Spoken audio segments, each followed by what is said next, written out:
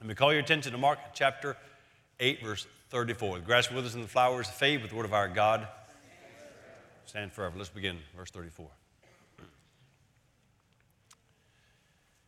And calling the crowd to him with his disciples, he said to them, if anyone would come after me, let him deny himself and take up his cross and follow me. For whoever would save his life will lose it, but whoever loses his life for my sake and the gospel's will save it. What does it profit a man to gain the whole world and forfeit his soul? What can a man give in return for his soul? For whoever is ashamed of me and of my words in this adulterous and sinful generation, of him will the Son of Man also be ashamed when he comes in the glory of his Father with the holy angels. There's a lot there. Let's pray about it. Go to it. Father, I pray you would help us today. We come to you on the merits of Jesus by your Spirit. We can only pray because of what Jesus has done for us. We claim his righteousness. We only know what to pray because your Spirit guides us. We thank you for that. Father, I pray that you would strengthen my brothers and sisters in Christ here today. Strengthen their hearts. I pray for those that think they are Christians and are not. Spirit of God, would you wake them up to love Christ above all? We ask you to help us. In Jesus' name we pray. Amen.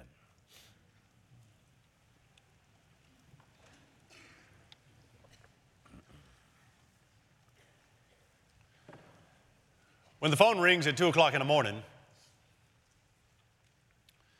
and the person that is on the other end of the line identifies himself as someone with authority, you know that the news that you are about to receive is going to change your life forever. And when you are given that news, you're listening to it, the truth of that information sits down on you and enters into your soul. Your heart, your life is altered from that point forward. The passage that I just read to you, that is a 2 a.m. phone call. And if this information is rightly understood, it will reach into your soul and change the course of your life forever. Let me give some context. If you're a guest with us today, this is what we do. Read the Bible and we just talk about what does the Bible say. Here's the context. We are in the 8th chapter of the Gospel of Mark. Mark has been writing this story, telling us about Jesus. We got to the very height of who Jesus is in Mark chapter 8 when his disciple Peter said, "You are the Christ, the Son of the living God." Mark has shown us Jesus teaching. He has shown us Jesus casting out demons. He has shown us Jesus performing miracles. He has shown us Jesus giving sight to the blind. And now we have the truth. He is, Peter has said it, the Son of God. He has authority. And now, with that authority in place, Jesus gives a very short sermon, verses 34, 35, 36, 37, 38. A short sermon that is in all the synoptic Gospels, Matthew, Mark, and Luke. It's in all of the Gospels. Verse 34 says that he calls not just his disciples, but he calls the crowds. Everybody that's been following along, everybody that has been watching his miracles, everybody that is enamored, thinks positively of Jesus, he calls that person over. All of the admirers and the hangers-on, he calls them over. And in no uncertain terms, Jesus gives the requirements of what it means to belong to Him. What it means for you to call yourself a Christian. This is unlike anything else that Jesus has said up to this point. This is the separation. This is that which will tell us who is a disciple, who is not a disciple. This is the separation that will tell us who is a sheep, who is a goat. This is the separation that will tell us who will hear at the end of your life, "Well done, good and faithful servant," and who will hear, "Depart from me, I never knew you." This is not for the faint of heart. But these words are life. These words are life for all who will believe. These words are strength for all who are in Christ. Because the truth of the matter is, everyone who claims to be a Christian is not one. Everyone who claims that he is a Christian is not one. Here's what I want you to do today. I want you to ask God right now, just right now where you are, ask God to give you ears to hear. Ask God to help you examine yourself to see if you are in the faith. And with that in mind, let's go to the words of Jesus. Let's find the words of Jesus, and let's see the words of Jesus as He gives us 4 ways Christians will live. This is the words of Jesus. 4 ways Christians will live. Let's start with the first one, number 1. Every Christian lives an abandoned life. That's how you know he's a Christian. Every Christian lives a life that is abandoned to God. It's right there in verse 34. You've read it. You probably already divided it out. In verse 34, there are 3 segments in verse 34. Let's read it and go through them. Verse 34, Jesus says, calling the crowd to Him with the disciples, He said to them, look at the 3 segments, if anyone would come after me, here are the 3 things. You want to be my disciple? Here are the 3 things. Let him deny himself, take up his cross, follow me. You see the 3. Let's start with the self-denial. What does it mean to deny self? To have a decisive action, a defining act, something that has happened. This is what I was. I'm not that anymore. This is who I am. The word deny means to abandon. It means to reject. If you deny something, you're saying, I have nothing to do with that. It is a repudiation. This is the word that Jesus uses when He talks about what Peter will do by the servant girl when He's being tried and Peter denies Him 3 times. Peter says, I do not know Him. To deny means to create a distance, to dig a chasm, an uncrossable sea. To deny yourself means to give up a reliance on whatever you are by nature. Even if you say, this is how I was born, you are saying, now I'm not that. To deny means to disown completely. To shift the center of gravity in your life from a concern so much about yourself to a reckless abandon to God. That's what this means. To see that old self and go on the hunt for that old self. To find that self and kill it.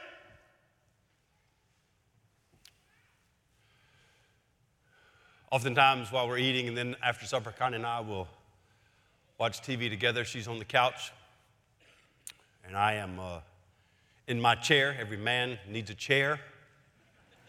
Don't be mean, get your man a chair. He needs a chair. Mine has a lever on the side, and I'll pull it into 3rd gear, and my feet go up. I was sitting in the chair the other night, and done eating, and I looked over across the floor 6 or 7 feet away, and there close to the wall is a giant. I thought it was a tarantula, giant. I don't live in the jungle, so maybe it's a wolf spider or something, a giant spider. And I hit the lever, jumped up, ran over, and stomped that spider with such velocity. Like I was smashing aluminum cans in the house. If I see a fly flying around, I get the fly swatter and go after it like I'm batting down blackbirds. go after, to kill. It's the idea, deny yourself. What is it you need to deny? Is it some sort of sin? Maybe it's your own self-reliance. Maybe you think you're good enough. You don't need all of that. Maybe you're just enough. Maybe your denial needs to not be all of the things that are pulling you away. It is you think you're actually there. But more than likely, that self-denial includes denying your own pride or greed or lust or complacency or laziness or some addiction. God has brought you here so that you hear the words of Jesus, who says, if you're going to follow me, here's what it means to deny that. Maybe you have an anger problem, get rid of that. Complacency, maybe just comfortable. It's comfortable. You know, most all of the sins that we commit against other people, most all of the sins that we commit against other people find their root in selfishness. I value me. I value this more than I do that. I see that that is important. This is more important. Selfishness. To deny self is to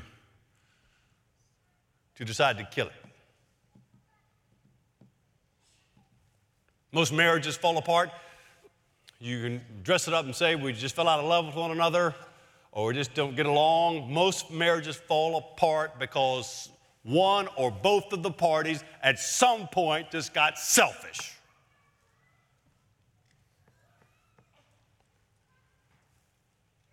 It's a reminder that it's the absolute grace of God. How are we saved? It is this denial of everything I bring, my own righteousness, my own religion, everything I've tried to do, all of my good works, all of my effort. I deny that that was any good, is to deny that and say, nothing in my hands I bring. Only to the cross do I cling.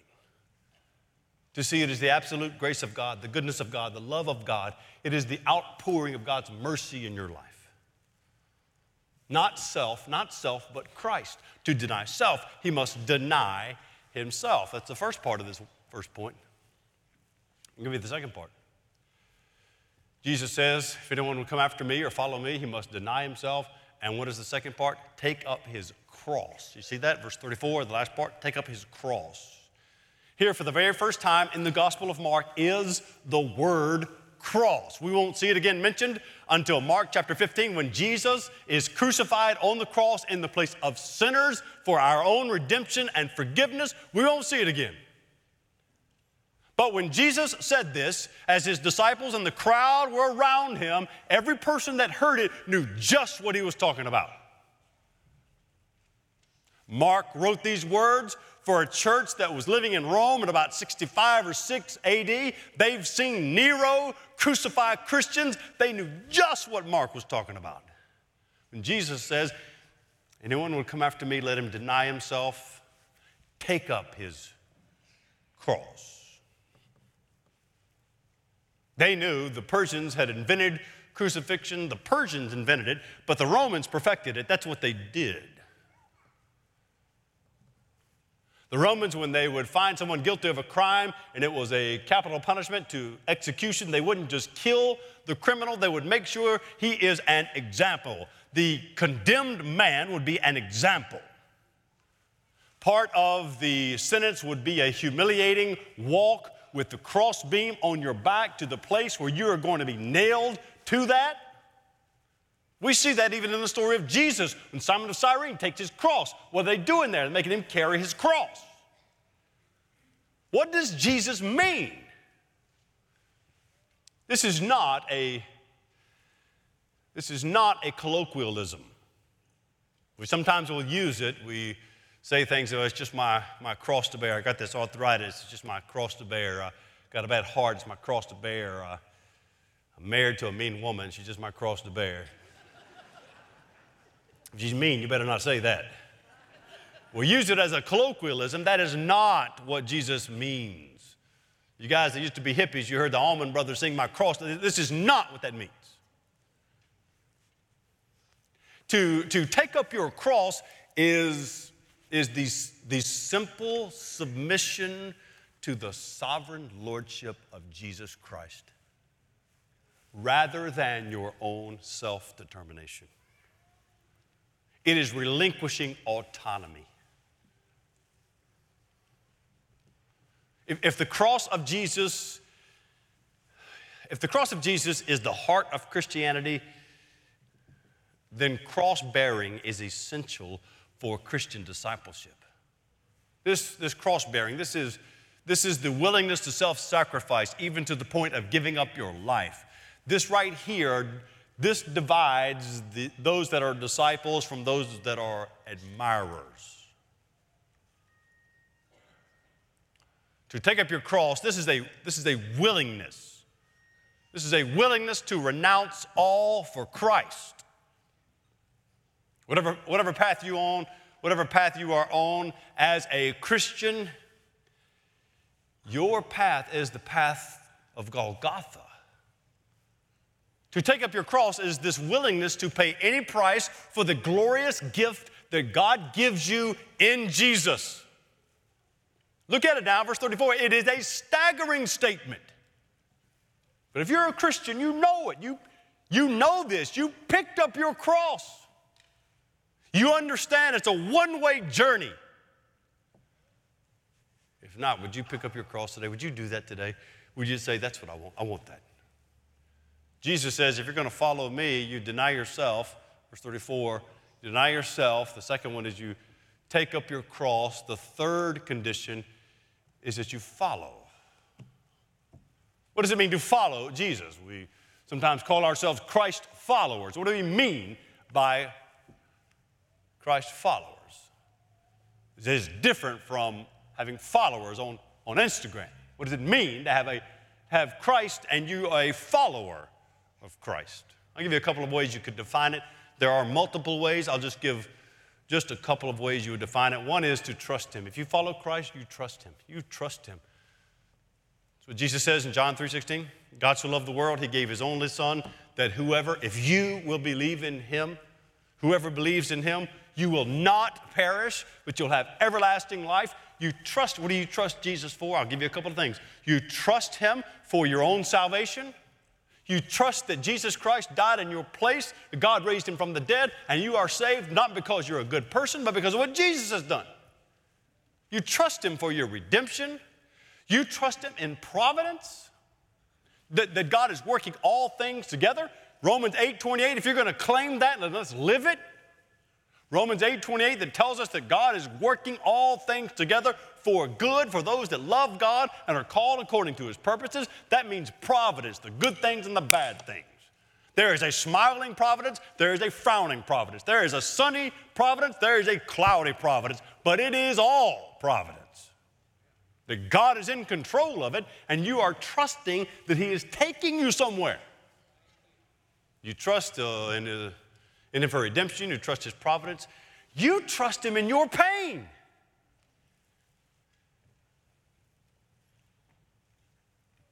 For some of you, it's been a hard week, a hard month. But you trust him. That God is using that to refine you, to build you, to strengthen you, to take away that which is not good and bring that which is good. You trust him. For those of you that are aging, maybe with an ailment, maybe you've got a terminal disease, we trust him with our eternity. We don't lose hope because of Christ, you see. To follow him is to trust him. To follow him is to imitate him. So Peter said in 1 Peter chapter 2, verse 21, Peter says, for to this you have been called, because Christ also suffered for you, leaving you an example so that you might follow in his steps. We trust him in his humility as he stood under it. We trust him in his love for people that don't love us. He told us to love our enemies. We trust him in his patience, in his suffering.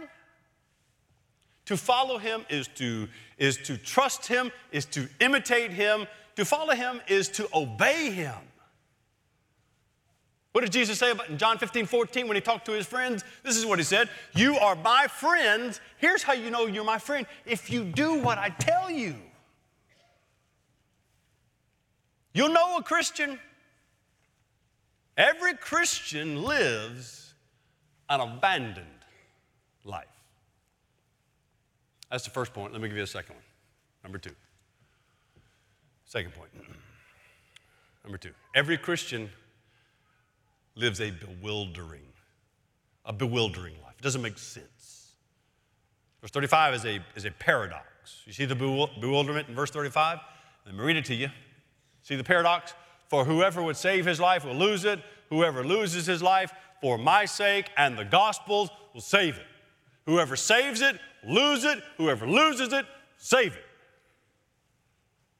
Some people have said this is the most important verse in this little passage right here. Because what it does in verse 35, it defines the two selves that are found there. One self says, I'm saving my life. I'm maximizing all of my opportunities. I'm doing all I can in this world right now for myself to build it up. I'm saving what I have here, keeping it to myself. And I see all that's around me as that which is most valuable. It's more than anything else in this world. I want that. I want all that the world has to give me. All of the love or happiness. When I have a marriage or kids or respectability or money or whatever it is that you would say, I want that. That's most important to me. And Jesus says that person will lose his life. That's one self. Verse 35. There's another self. There's another self that says, yeah, I like all that stuff. I want all of that. That's what I want. I want that. But I don't want that more than I want Jesus. You see, I want Jesus. He's most precious to me. I'll let go of anything. Any promotion, any amount of money, any relationship, any prestige, any pride, any addiction that's sort of been defined, I'll let that go. Any habit. Jesus says that person right there, that person who will lose his life for my sake, the gospel, that's the one that's saved. Verse 35, it's interesting at the end of verse 35. That's how he defines it. There's a lot here, but just verse 35. At the end of verse 35, Jesus says, whoever loses his life for my sake and the gospel will save it. Loses his life for my sake and the gospel. Do you see how he's my sake and the gospel? He's put the two together. They are the same. That the gospel of grace is how you get Jesus. How do you get Jesus? It's the gospel. My sake and the gospel. The gospel. How do we define the gospel here? When we talk about the gospel here, just so I can explain it in a brief way, the Bible teaches that God created us in his image. You have dignity because God created you in his image. You are dignified because of that.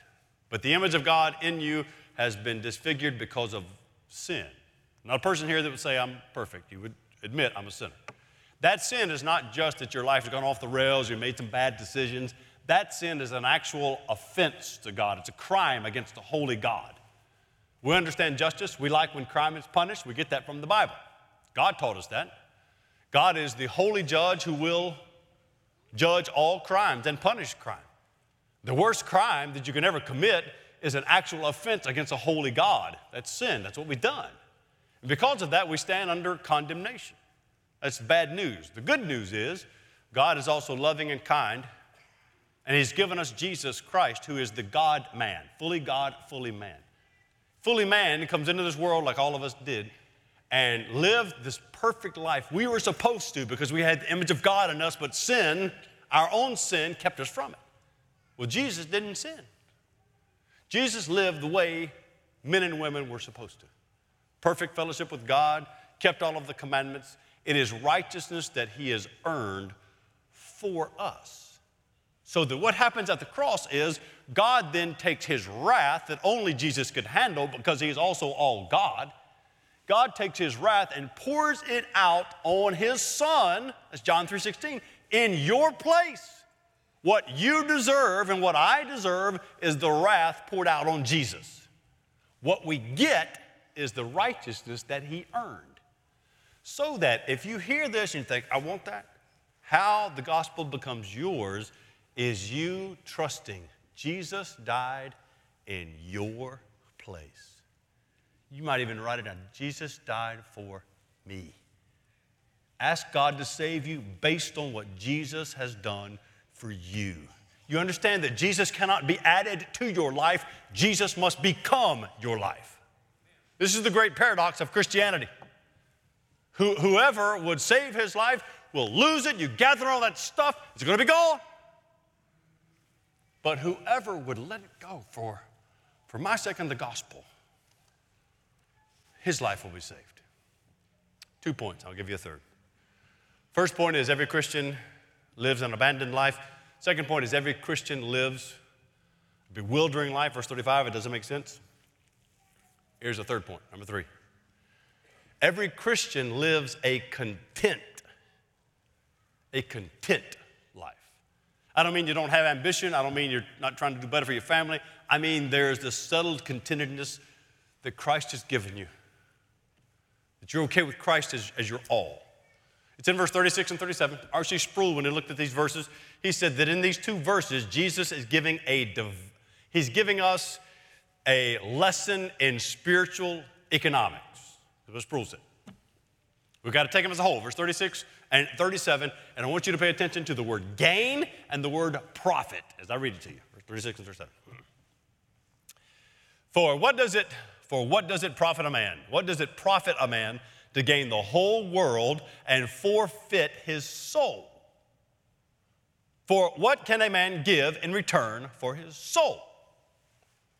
See the word profit and gain? What does it profit? What kind of gain do you get? When you work your 40 to 50 hours, you get paid for the work that you've done and you pay all of the bills, everybody is taken care of, all the payments are made, and there's a little bit left over, that's gain. What is the gain?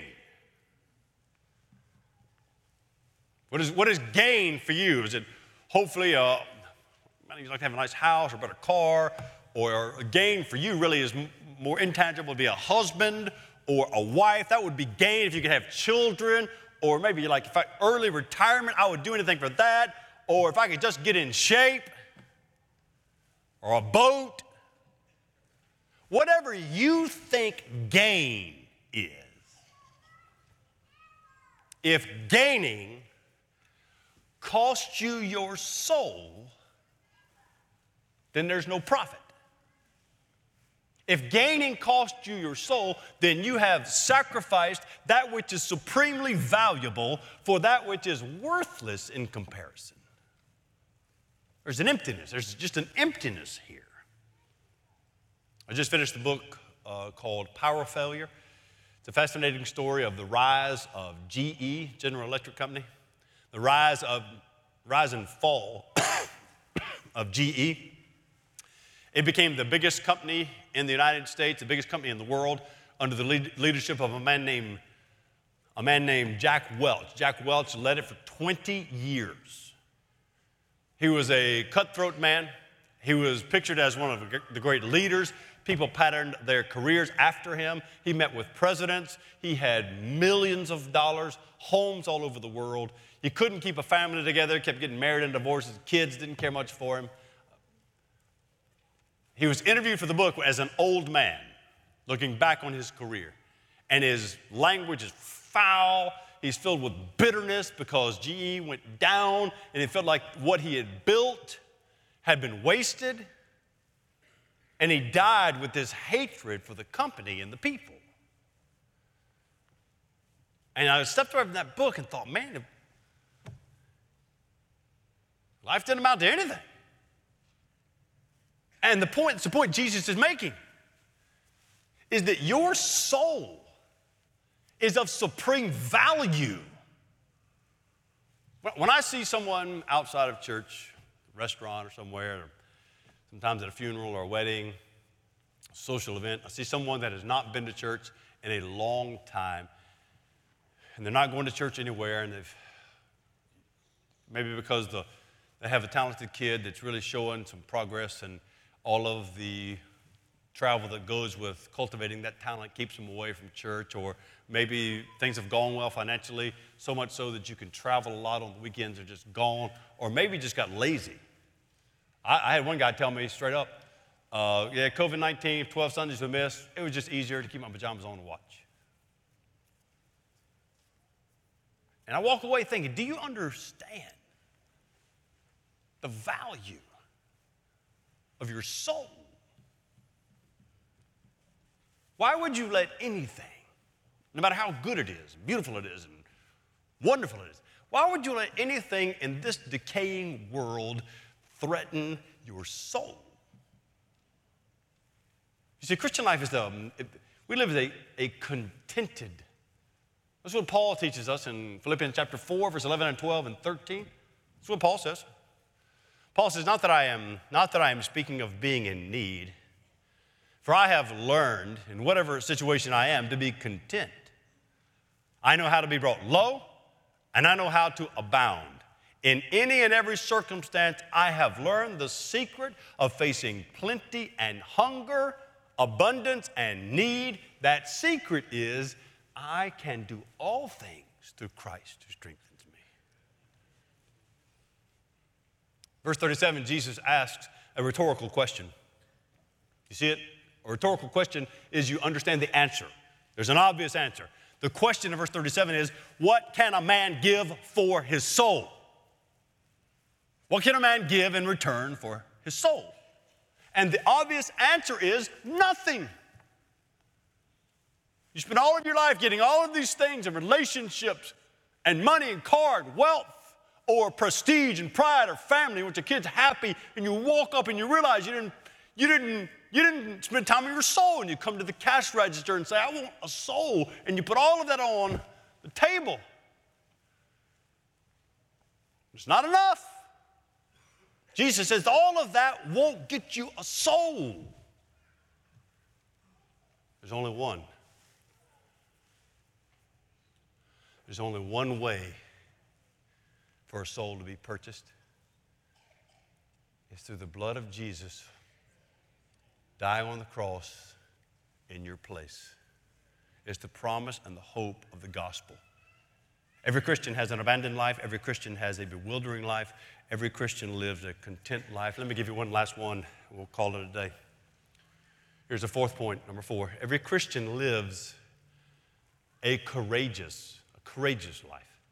Look, if you love Christ, you're trying to live your life as a faithful believer at any age in this world, you are living a courageous. You didn't know you were being courageous, you're actually being courageous.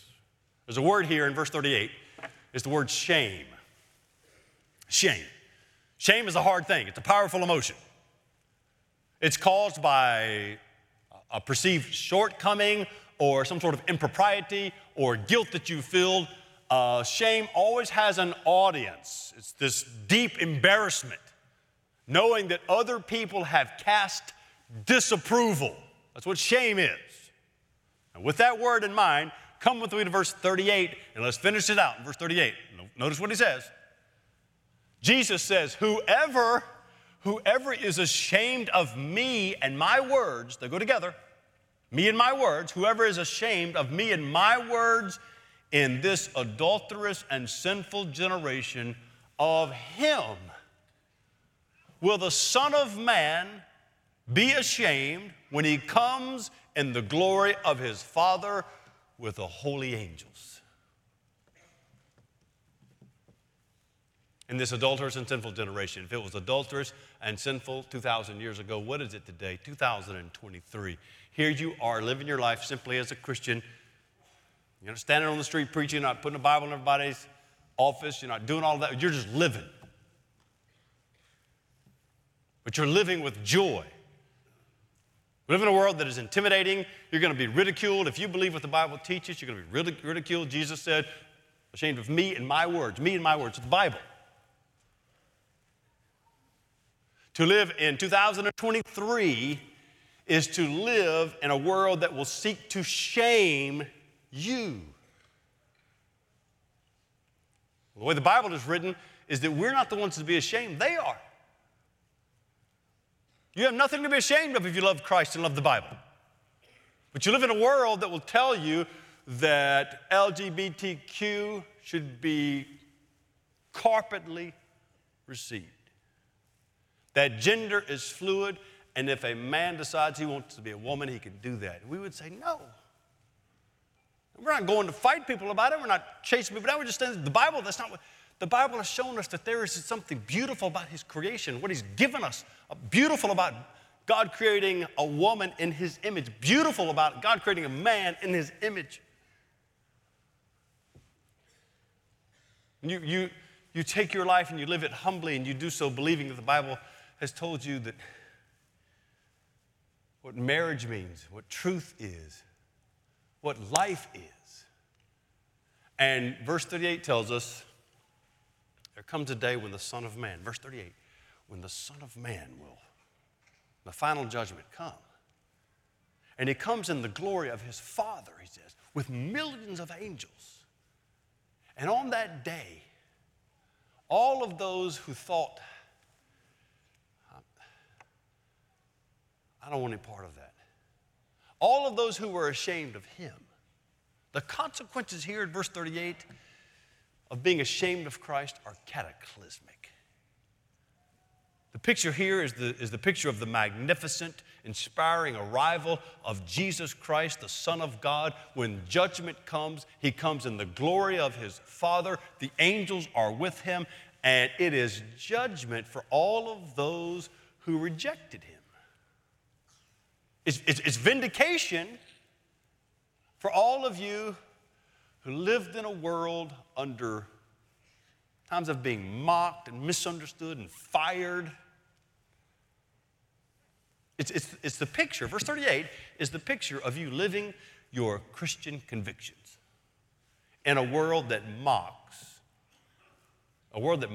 you and is doing all it can to destroy you. Being faithful to the end. Look, brothers and sisters, and those of you that are not yet brothers and sisters, everyone who claims to be a Christian is not one. My prayer today is that God has opened your eyes and heart and ears to hear and see and believe and trust Jesus.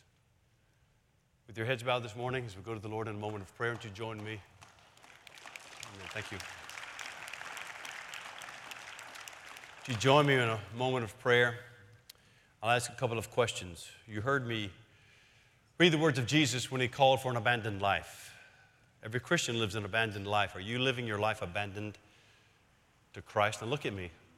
Are you living your life abandoned to Christ? Is your life a bewildering life in such that there's this paradox? You've given it up. Whatever it is, you're willing to give that up to have Christ, that you're saved by that. Have you found this certain contentment, this solid contentment in Christ that no matter what happens, I don't look for gain in the world, I have Christ?